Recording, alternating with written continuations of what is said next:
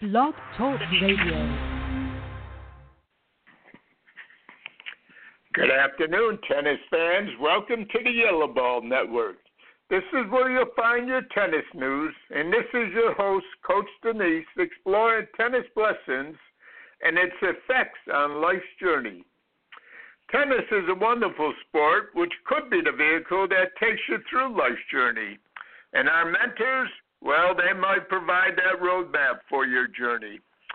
On most Thursdays, I am blessed to be talking with mentors who have paved the pathway for many tennis players and coaches. Normally on the first Thursday of the month, it's Alan Fox. The second Thursday, it's Chuck Reese. The third Thursday, if we're not in the National Football League time, it could be Dr. John Murray if he's not too tied up with that there. And that fourth and fifth Thursday, well, we have as regulars Coach Scott Williams, energy coach Linda LeClaire, Dr. Bryce Young. We've been blessed to have Ashley Hobson on quite a few times, Coach Scott Engie. Over the last almost 4 years now, we've been blessed to have many coaches like Nick Saviano and other coaches and college coaches and high school coaches, USTA officials, the PTR and USPTA executive directors, and we've even had, on a couple occasions, the Florida Tennis Magazine founder and editor Jim Martz on the broadcast. Of course, the nice thing about Blog Talk Radio and the Yellow Ball Network is that you can listen at any time you choose to this broadcast or any of the other broadcasts on the Yellow Ball Network. For instance, on Wednesday, we have Coach Chuck Reese, American Tennis Program. On Sunday, we have the Coaches Corner with Coach Randy Bloomendale on. And all this here is thankful because of J.P. Weber. And I'd like to thank the Yellow Ball CEO, J.P. Weber, for hosting our network. And quite frankly, if you're not following We Coach Tennis on Facebook, well, you're missing out on some useful information. Because I do believe Dr. King when he said, our lives begin to end the day we become silent about things that matter, each Thursday I will add my personal views on North American tennis, and naturally you will hear my biased views that the tennis journey should be going through our high schools and colleges. Yes, I do have biased views. I'm not a politician or an FBI agent. I'm just an old tennis coach.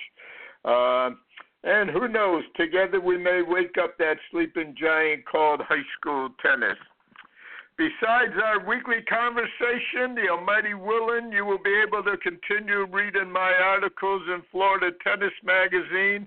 And as I have previously expressed, if you disagree, please email me at coachdeniseFHSTCA@att.net.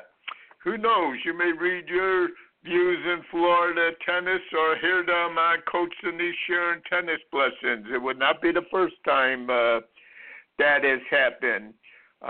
Remember, if someone has taken the last issue of Florida Tennis Magazine from your pro shop, you can always see the last issue by the last issue of the magazine by going to www.floridatennismagazine.com. And of course, in between issues, you can usually find Jim Mart's articles and mine and other information on our Facebook site. That's FL Tennis. Matter of fact, this month, those of you, I think I've answered most of the phone calls and emails. We do apologize. My article on college scholarships and where have all the American players gone to was not in this issue. There was a mix-up.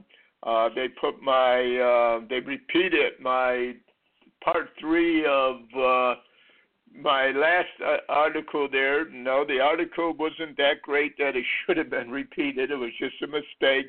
But we will have the two-part article on college tennis and who are the people that we should look to and possibly who's to blame. It's not always just the college coach, but if we look at it, who knows? We might have more American tennis players in college tennis again. But we do apologize for that. But Jim Marks did put the next coming article in the next issue of Florida Tennis. It's on my article is on the Facebook page now. I do see our mentor on the line, I believe. Alan, are you there? I'm here, listening. How do you listening feel? to you, John. I'm feeling fine, ready to rock and roll here today. Very good. Well, as you know, we do my commentary first, so let me get into that because I thought we would discuss a lot of, well, not a lot, but I did have a couple of questions from your book and from the PTR article, and I would bring up, but let me give you the commentary first. We haven't always agreed on anything, and I think, quite frankly, the All England Club came up with a pretty good compromise that I feel good about. So let me start with that first. Those of you who've been reading my articles in Florida Tennis Magazine understand the challenges of our governing organization. And my view, of course, is, well, you've seen it and repeating again, change is risky and necessary. Like I said, it wasn't that great an article, but there was a mix-up that put the wrong article in again. But much of the foundation of our country and our Constitution came from our forefathers choosing reason rather than accident and force. And, of course, those thoughts originally came from England. And I thought it was pretty interesting that now, when England and the United States are struggling to maintain the dignity of parliaments and Congress, that the All England Club would introduce a rule change for the 2019 Grand Slam tournament. Next year, Wimbledon Grass Court Championship will be the second Grand Slam tournament to use the controversial final set tiebreaker system that the U.S. Open adapted in 1970. But unlike our 6-6, that's 6 in the final set tiebreaker, they're going to wait till the 12-12. Of course, back then it was a time that some thought that tennis must fit into a TV time slot to make the game grow. And many other people, in my opinion, mistakenly thought that making things easier would make them better. Controversial 6-6 tiebreaker was adopted for the final set. And for almost 50 years, tennis organizations have heard some of us argue that the passion of TV viewing should not be the sole reason for making rule change. Yet, most of us agree that reason needs to make its way into rule change through deliberation and examination of facts. Change is risky, and like many other coaches, I do not believe the rule change in 1970 was necessary.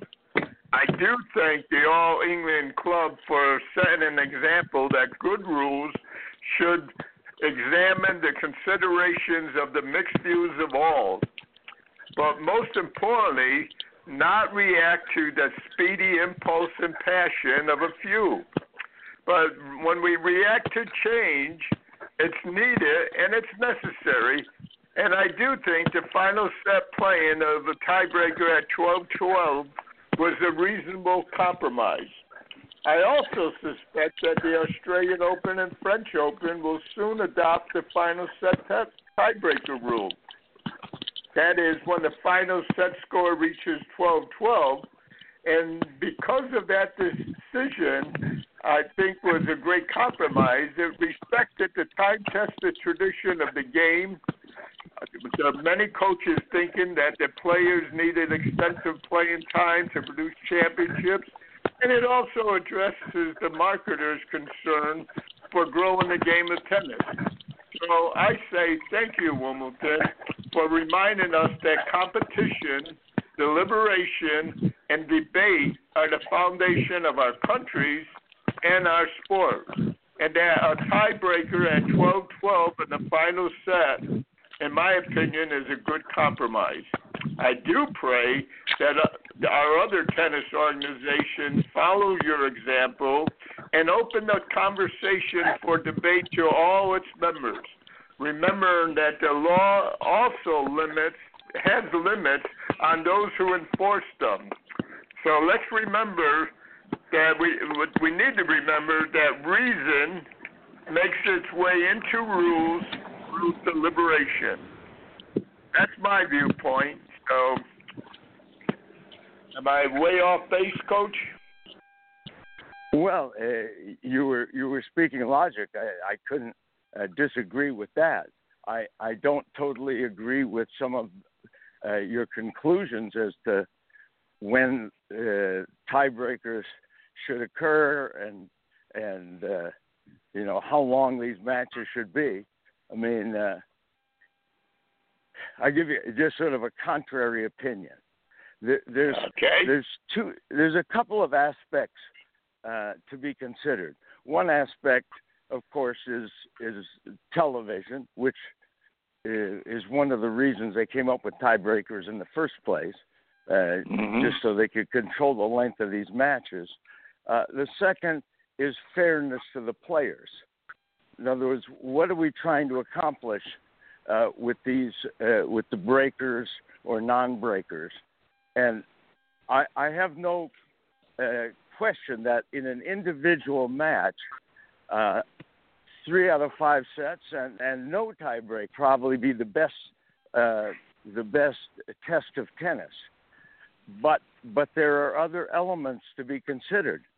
For instance,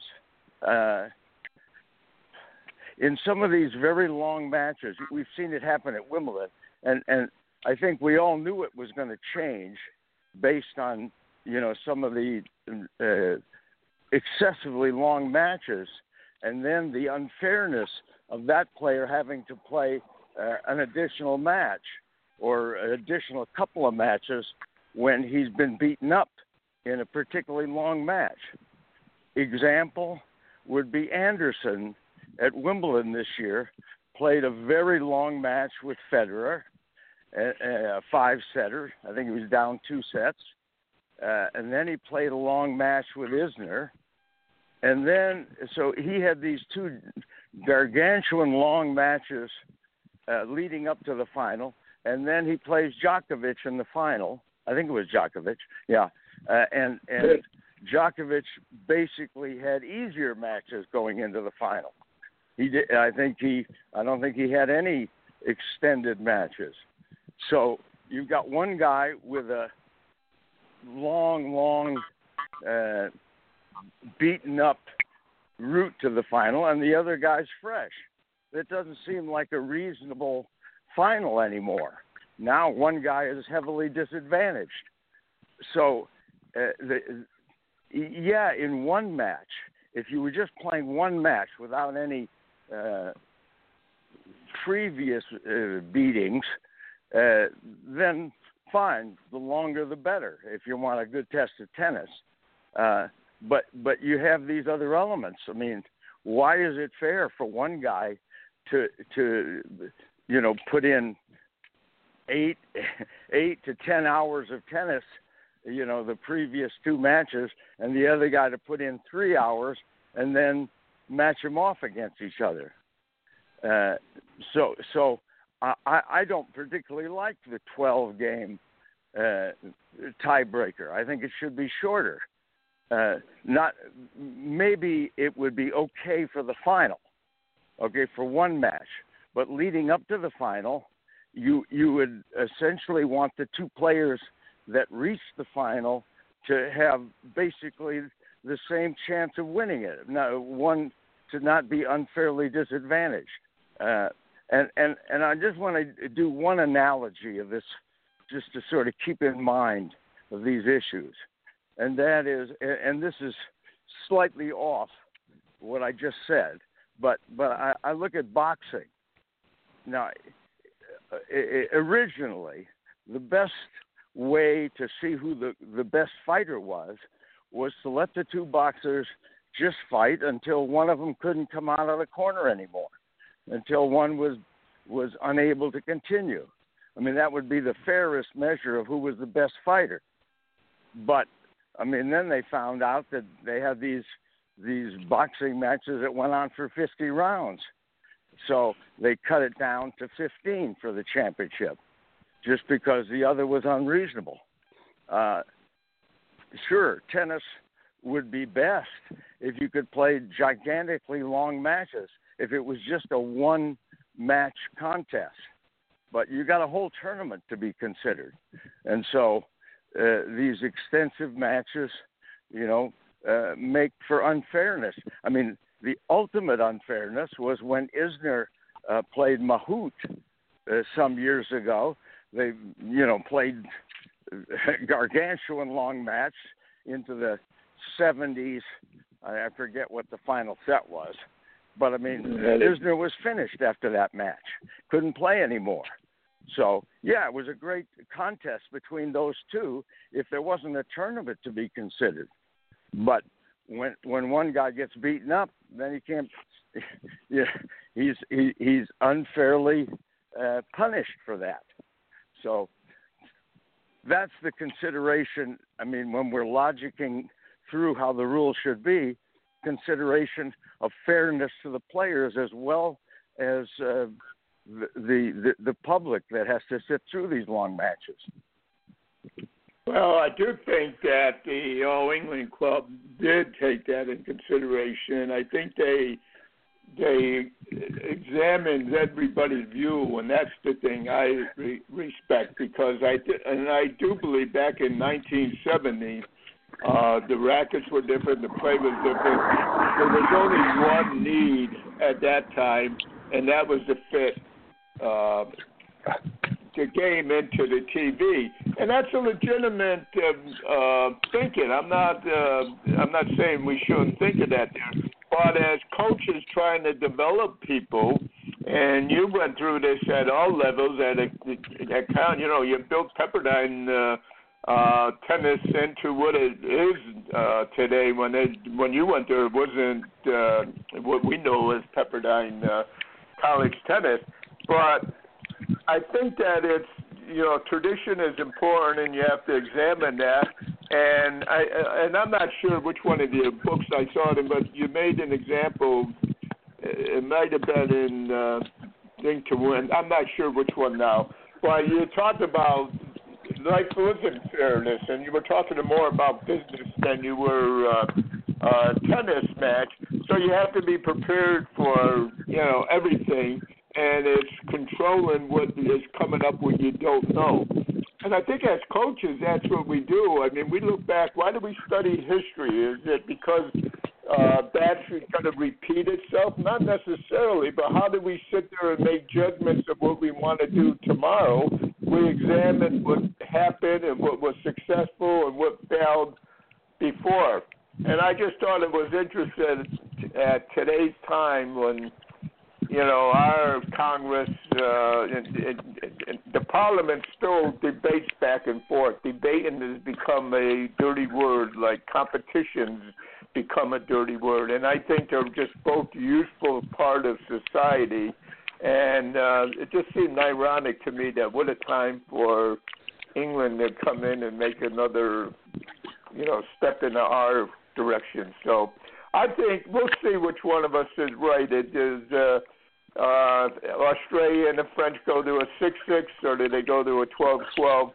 I suspect it won't be a 6-6, though, but time will tell. That's the great thing about time. Well, it will tell, whether it's going to be 6-6 or 12-12. It won't tell you whether it's the best system or the fairest system. because you'll only have the one system. Now, in order to really test things, you have to match one thing up against another, and so we're not going to do that. But one, a comment on history you mentioned. I mean, the reason that people should study history and why it's useful is that human nature hasn't changed. And so when you put people in particular situations, you can see what happens. Human nature genetically is the same as it always was. So you kind of know what's going to happen if you put a human being in the same situation he was in once before. So that's the use of history, or one of the uses of it, I should say. And going back to England and going back to tradition versus changing things or changing the rules. England's an interesting one because we did get a lot of our rules we just moved them over from England. And I'm changing the topic on you slightly, John, although that's all right. And that is college tennis and eligibility and amateur rules, because all of that stuff came from England. I mean, the way England looked at things at the turn of the last century, was that sports were for gentlemen, whatever that meant, not for like working men, and making money off of sport was and it turned the sportsman into a non-gentleman, and so they resisted it. And so during my day, this was in the 50s and 60s, tennis was an amateur sport. Wimbledon and all these tournaments were amateur because of English tradition. They didn't want athletes to make any money. And then of course, they started paying everybody under the table to keep them amateur. It was sort of a farcical situation, but it worked its way into college tennis, and that was an objection I always had as a coach. Was why would it make you ineligible to play college sport if you had played and taken money as a professional? I mean, when I was at UCLA, if you had given lessons on the side to make a few dollars and they found out about it, you would be declared professional and ineligible to play college tennis. And I don't see what money has to do with it. For instance, I understand colleges setting up rules where they don't pay the players, because then it would become a bidding war for players, and then the richest college would get the best players, and it would be too expensive for the colleges. I understand that. I just don't understand what the purpose is of not allowing professionals to play college tennis. For instance, when I was coaching Pepperdine, I mean, if John McEnroe decided he wanted to play college tennis, boy, I'd love him in college tennis. I mean, what would be the negative? I mean, if he wants to go back to school and play for nothing, play for college where he's not going to get paid, more power to him. I don't see why the colleges object to that. And I see a lot of unnecessary pain, and I've seen it many times with players who at 18 go pro, and then they can't play college tennis, even though they don't make it as a pro. That makes no sense to me. It's just sort of a what should I say, a carryover of tradition that no longer makes sense. It didn't really make sense at the time, as a matter of fact. I mean, why England came up with this only gentlemen should play sport and the pros are somehow not gentlemen, and so we've got to keep them out of our sport. And that was a silly rule to begin with. I don't know where. Well, I think anyway, we adopted them. Huh? And to credit to the NCAA and in college, but I shouldn't say the NCAA, but in all colleges, you know, you can make now up to $10,000, and you know, and you're still considered an amateur. I think the question, it should go even more. Why not in high school? Why not if somebody playing? Why do they care? Trying to get ITF points? Why should they not be allowed to play high school? I mean, Lindsay Davenport was an amateur, and she gave, you know, when she went to England at Wimbledon, she got reimbursed for some of her expenses because of that. That was, you know, so we have made changes, and I think that's a good thing about history. You examine it like you just did, and you say, well, wait a minute, this is crazy. And that's why we need people like you that gone through the transition to bring these things up. I see in high school, and I asked a couple of years ago, well, why should we consider high school kids being allowed to play money? Oh, my God, what are you talking about, Coach? I'm talking about keeping them in high school. Well, that doesn't make them leave high school. I mean, but in any case, you know, I don't really see how taking money has anything to do with anything other than who pays it. I mean, right. I agree. I don't see why they're tainted. An example. I mean, if some famous singer went back to college, a professional, you know, some great musician goes to college, and this musician had made money, you know, as a great musician. Why would the college not want them to be in like college plays or college production or be in the theater arts department? I mean, did it taint them to make money with their talent? I don't see why the same wouldn't hold for athletes. I mean, who cares whether they made money or they didn't make money? I mean, as long as you don't have to pay it, I don't see what the problem is. Well, I couldn't agree with you more, and I mean, I take it even further than that. I mean, if I'm just sitting there and looking to go in business, and I have and I want to read, you know, Think to Win, I shouldn't be allowed to do that to make myself better. But yet we tell athletes, I mean, we've got players that are not in the Hall of Fame that because they might have used a drug to enhance their body. I mean, if I, quite frankly, if I could sit there and get something for my knees and shoulder to make me better, I'd be doing it right now. So it just, you know, we do get carried away with rules, and that's why I say we've got to sit there and think about rules. We can't rush into them. And those people making the rules have to remember that there's the reason we have laws is it puts limitations on them, too, so they don't abuse the system. And their system was abused. I agree with you 100%. Yeah, I mean, here's one for you, John, about drugs. Now, performance-enhancing drugs, no question, should be outlawed because it gives a player an advantage if they take them, and then other players would be forced to try them as well if they wanted to compete. So, granted. But I don't see, and of course, this opens up a big political discussion, but if a player uses recreational drugs, okay, now that's not a good idea because it's not good for you.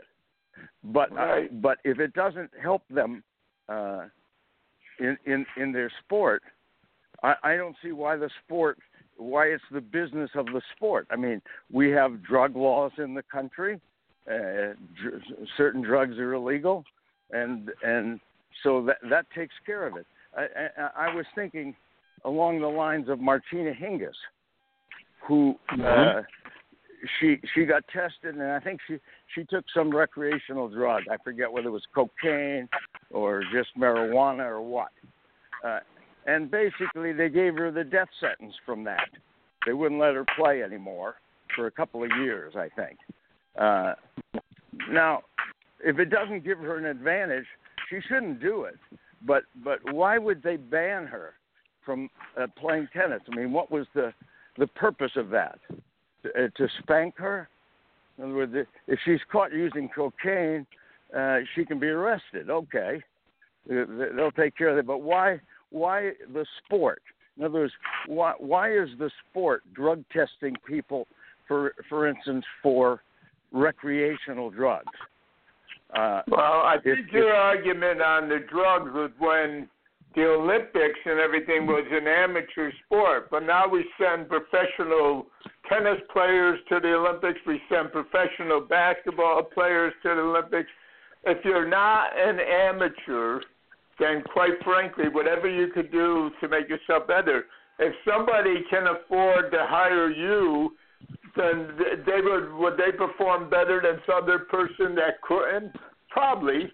I've got two grandsons playing college baseball. I've seen kids that when they were first started that quite frankly looked equal, but they couldn't afford the investment that my daughter and her husband made all those years for them. So, I mean, I have a problem, and in a former life, I was recognized internationally for my fight against drugs.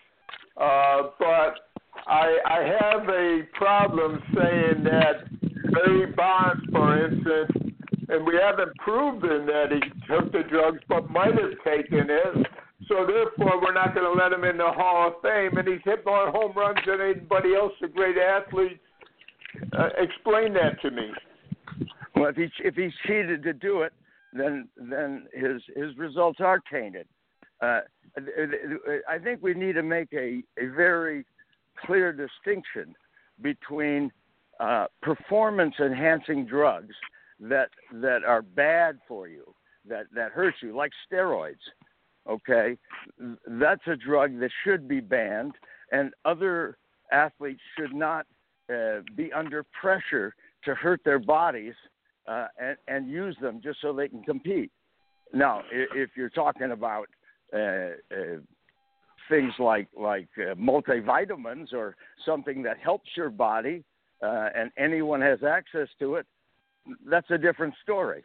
I see a big difference between using steroids, which are harmful to everybody pretty much when abused, and say a sports psychologist or something else.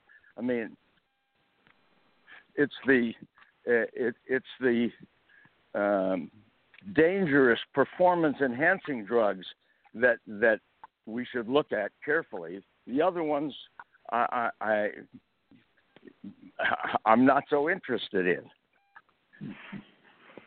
Well, now, interesting. We could have a long discussion, by the way, on just the whole drug business, the recreational drug, and it's what it's doing to the country. In my own, no, I agree. I agree with that. Here's an opinion shot for you, John, which you may disagree with, and that is, I don't see what the government's argument is for making recreational drugs illegal. Okay? Yes, they're bad for you. Yes, we should have treatment for people that are hooked. And yes, we should have educational programs. But to me, if a person does things, I mean, the only argument I can really see that the government has for making recreational drugs illegal is that they're not good for you. Now, if that's their argument, I don't buy it, because people do things that aren't good for them all the time if they want to, for their pleasure. I mean, people go hang gliding. I mean, that's a dangerous sport. You could get hurt. The government could very well say, well, that's too dangerous, and we don't want to take care of your medical bills if you crash. So it's illegal to go hang gliding. It's illegal to go scuba diving, also potentially bad for you. It's illegal to eat McDonald's hamburgers. They're bad for you, as is cake and cookies and other things that are bad for you that could end up, making you fat or killing you or whatever. The person has a certain responsibility to take care of themselves on things that are bad for them. And when the government starts telling you can't do something because it's bad for you, I start objecting. I think the government should protect me from you. They should stop you from doing things that hurt me. But if I want to do something that hurts me and nobody else, why would the government be involved? Why is it to their interest to make it illegal? I think that's an excellent point, and I would just take it one step lower, and that is that all our tennis organizations, or baseball organizations, or golf organizations are all governments.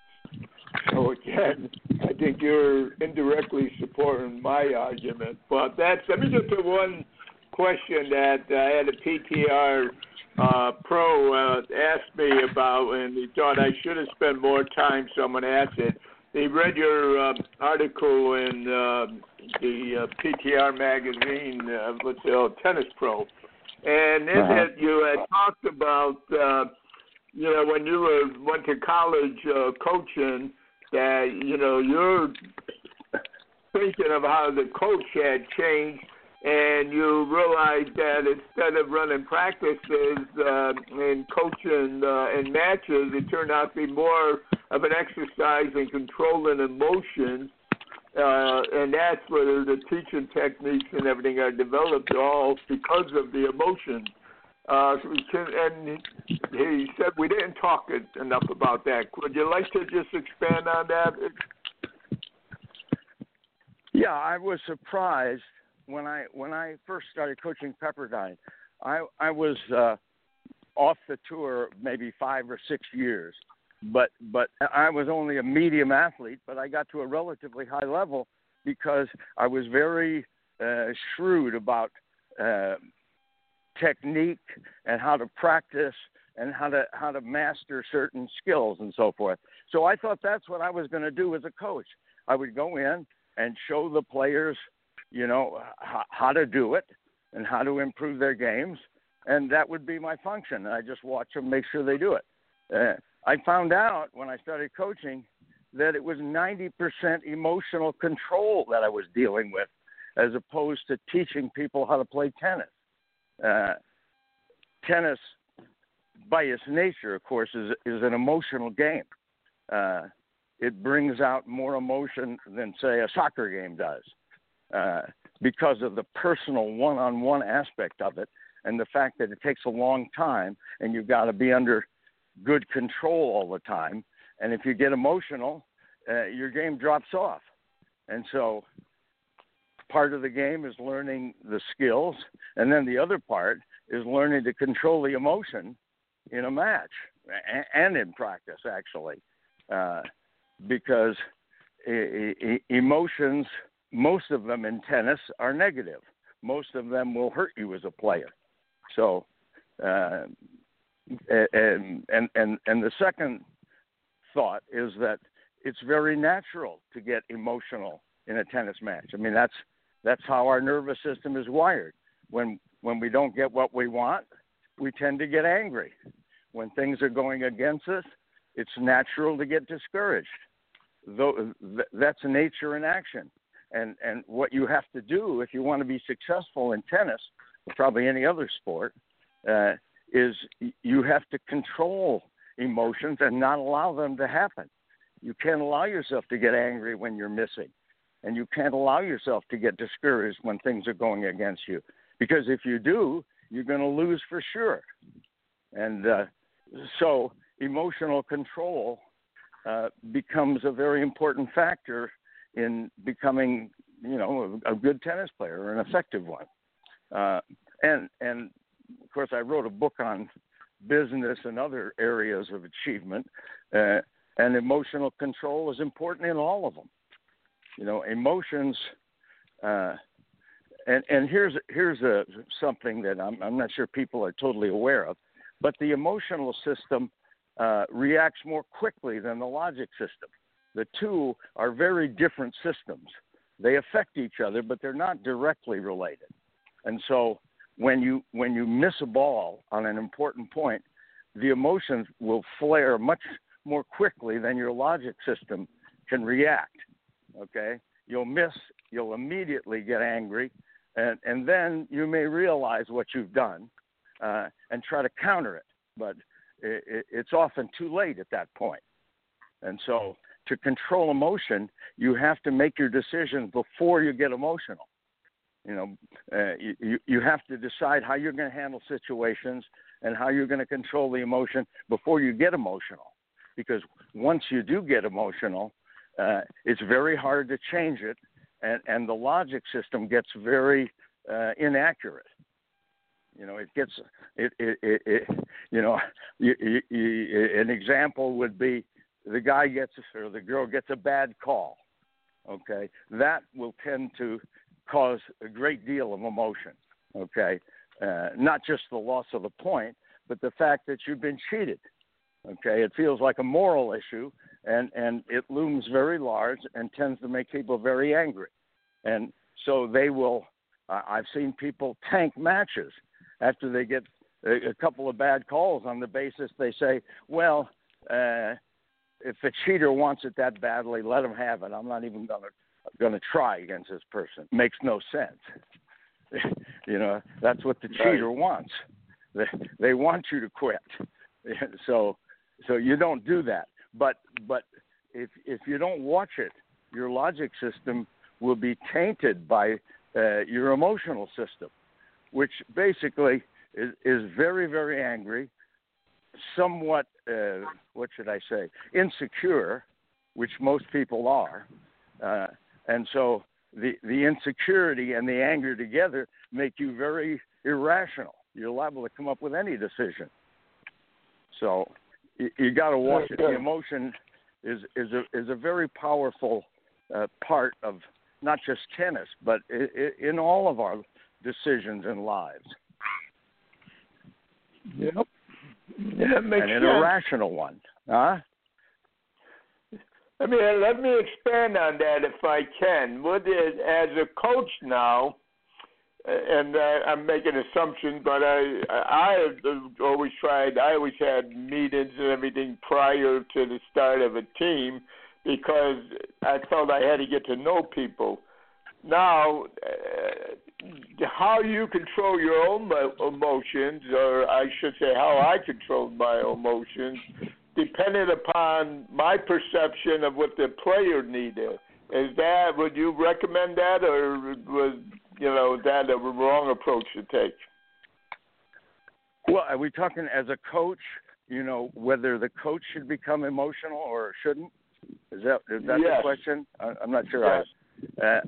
I think the coach needs to be practical. The coach needs to keep the coach's goals in mind and use emotion that helps them. Sometimes it's useful for the coach to just get angry and lose it at a player and scare them straight. That was in the old days. That's kind of how coaching worked, pretty much.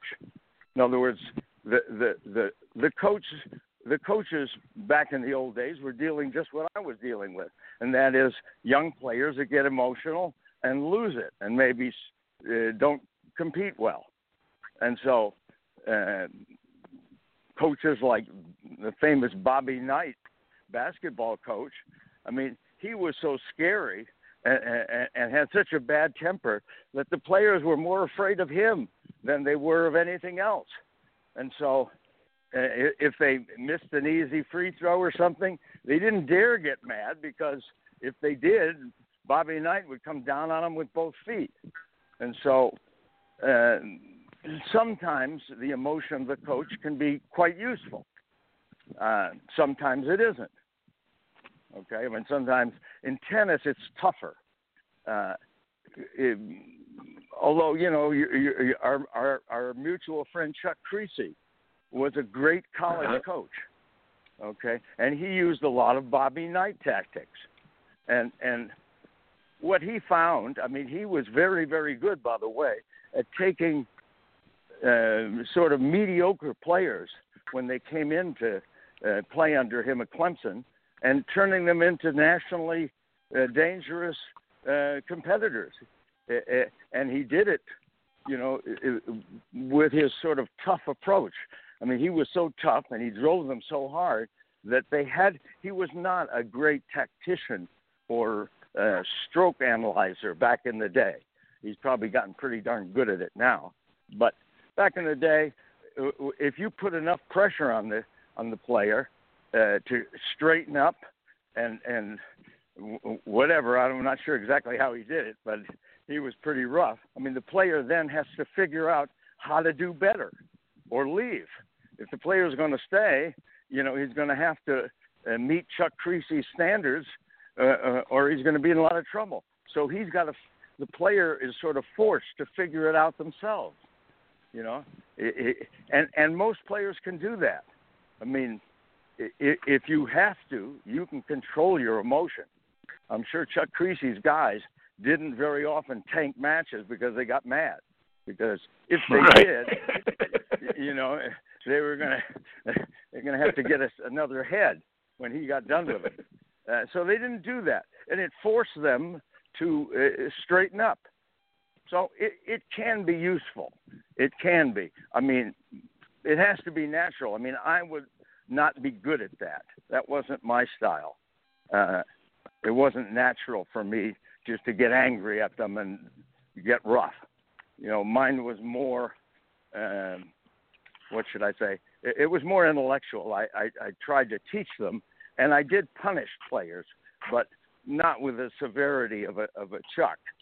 I probably might have been a better coach if I did, but, you know, my punishments were, you know, relatively mild in comparison. Well, I think what you said, though, is so important. It's an individual thing, and I think it has to be you. It's funny, just last night I was on the tennis court with a couple of high school kids, and the mother, and they go there, and I have a belief you turn. I hate when people don't use the preparation hand, or people sit there and say it's your non-dominant hand. And I believe we as tennis pros create most of the problems. If it's your offhand or your non-dominant hand, how important is it? So I had a habit of, I would start yelling when I seen it, turn, turn, turn, turn, turn, turn, turn. And I would do that for sometimes a couple minutes till the whole team started. On 8 courts, you would start hearing 1 chord, then 2 chords, 3 chords. When I could hear all 8 chords, turn, turn, turn, turn, and I would sit there and say, okay, now let's do something else. And last night with a couple of the mothers on the side, and all of a sudden I started saying, I'd go, please, turn. And she goes, turn, turn, turn, turn, turn. But I had a girl in high school one time, and she brought a song. And rather than me yelling, they would put it on a loudspeaker, and the song was Turn, Turn, Turn. And I learned there was a song there. It wasn't written for me. But so everybody has different approaches. And I tell people all the time, the most important thing is, you got to be you. You can't be John Danise. You can't be Chuck Creasy. You can't be Alan Fox. You have to be you. And you got to learn from these people. You know, read their books, read their literature, go listen to them, learn from what they do, and then find out, you know, what fits your personality. Yeah, the two most successful coaches when I first came into the college game were Dick Gould at Stanford and Glenn Bassett at UCLA. And they both had won a number of national championships and had great teams. And they had totally opposite approaches. and each of their approaches suited their personality. I mean, Gould, who I think everyone would have to admit is the greatest of all time, without much question, mainly because he won the NCAAs more times than anybody else. Okay, and he was not a disciplinarian or a driver. Didn't get on the players. Sometimes they tanked, whatever. He didn't say much. But he had the best people skills of any coach. Better than me, better than any of us. And he could somehow, the important thing for Gould was the national championship. And somehow he would use his people skills at that stage to get his players ready. But he wouldn't be on them all the time. He was a great recruiter and got, of course, the best players in the country because he was so good at it, but then knew how to handle them. He basically made them happy all year, and then when it came down to the national championships, he somehow got them ready to compete. Bassett, was a disciplinarian. He was tough. His practices were very tough, very long, very repetitive, which, is the best. I mean, that's what you need to develop habits. And his players were ready too. But that's how he did it. He did it differently. I mean, he was the second greatest coach of all time, probably. But Gould was the best. But his method was specific to him. If someone else tried it, you'd have chaos on your hands. Because there's one cardinal rule of coaching, which I could probably call it the golden rule of coaching. The coach's number one task is not to teach the player how to play or any of that. It's to get control of the player, okay, in some way. Somehow the great coaches get control of the players. And that's the number one job of the coach. If you don't have control of the players, it doesn't really matter how smart you are or what you're trying to teach them, because they're going to get emotional. They're not going to listen to you. So somehow or another, the great coach controls the players, and they do it according to their personality, which Creasy did, and Gould did, and Bassett did. And I did somewhat, although I wouldn't put myself in the same league as a Bassett or a Gould. Although we could beat them from time to time. We did beat UCLA in the NCAAs a couple of times. But anyway. Well, like you said before, you said it before, and I agree. The number one job of the coach, a college coach, is recruitment. And when you say that recruitment, it's obviously you're trying to recruit the best talent. But do you recruit somebody? When you recruit somebody that you don't feel you don't like the way they do certain things, and it would be too lengthy to change something that you see as a problem, or would you still recruit them? It would depend on how serious the problem was. I mean, when I started coaching at Pepperdine, didn't have the reputation of a UCLA or SC or the strongest school, so I didn't have the option to take the number 1, 2, 3, 4 player in the country and just turn them loose. I had to recruit whoever I could recruit.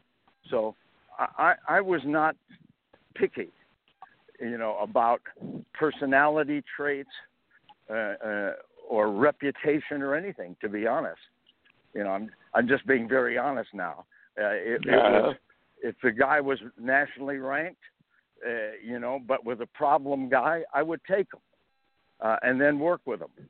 And in general, I was generally able to deal with those kinds of issues, most of them. I did have some that I couldn't deal with.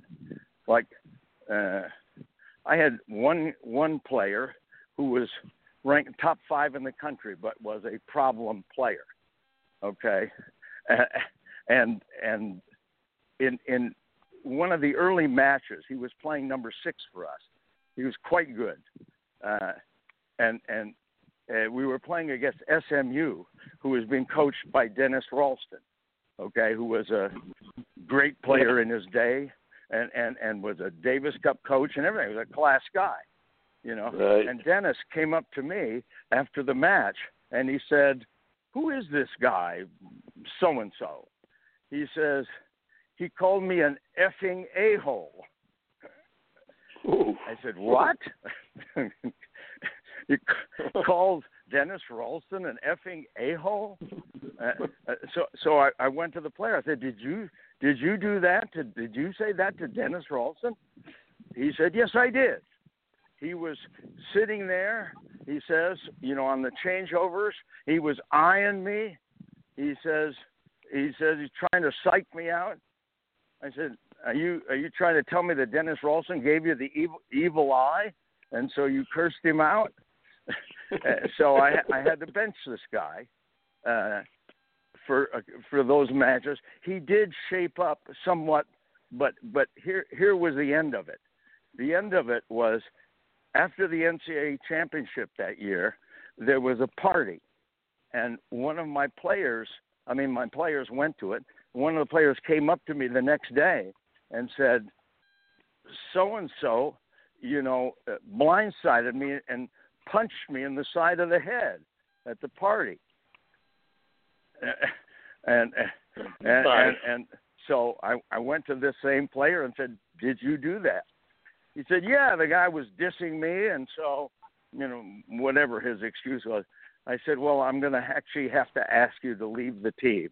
Unfortunately, that's one step too far."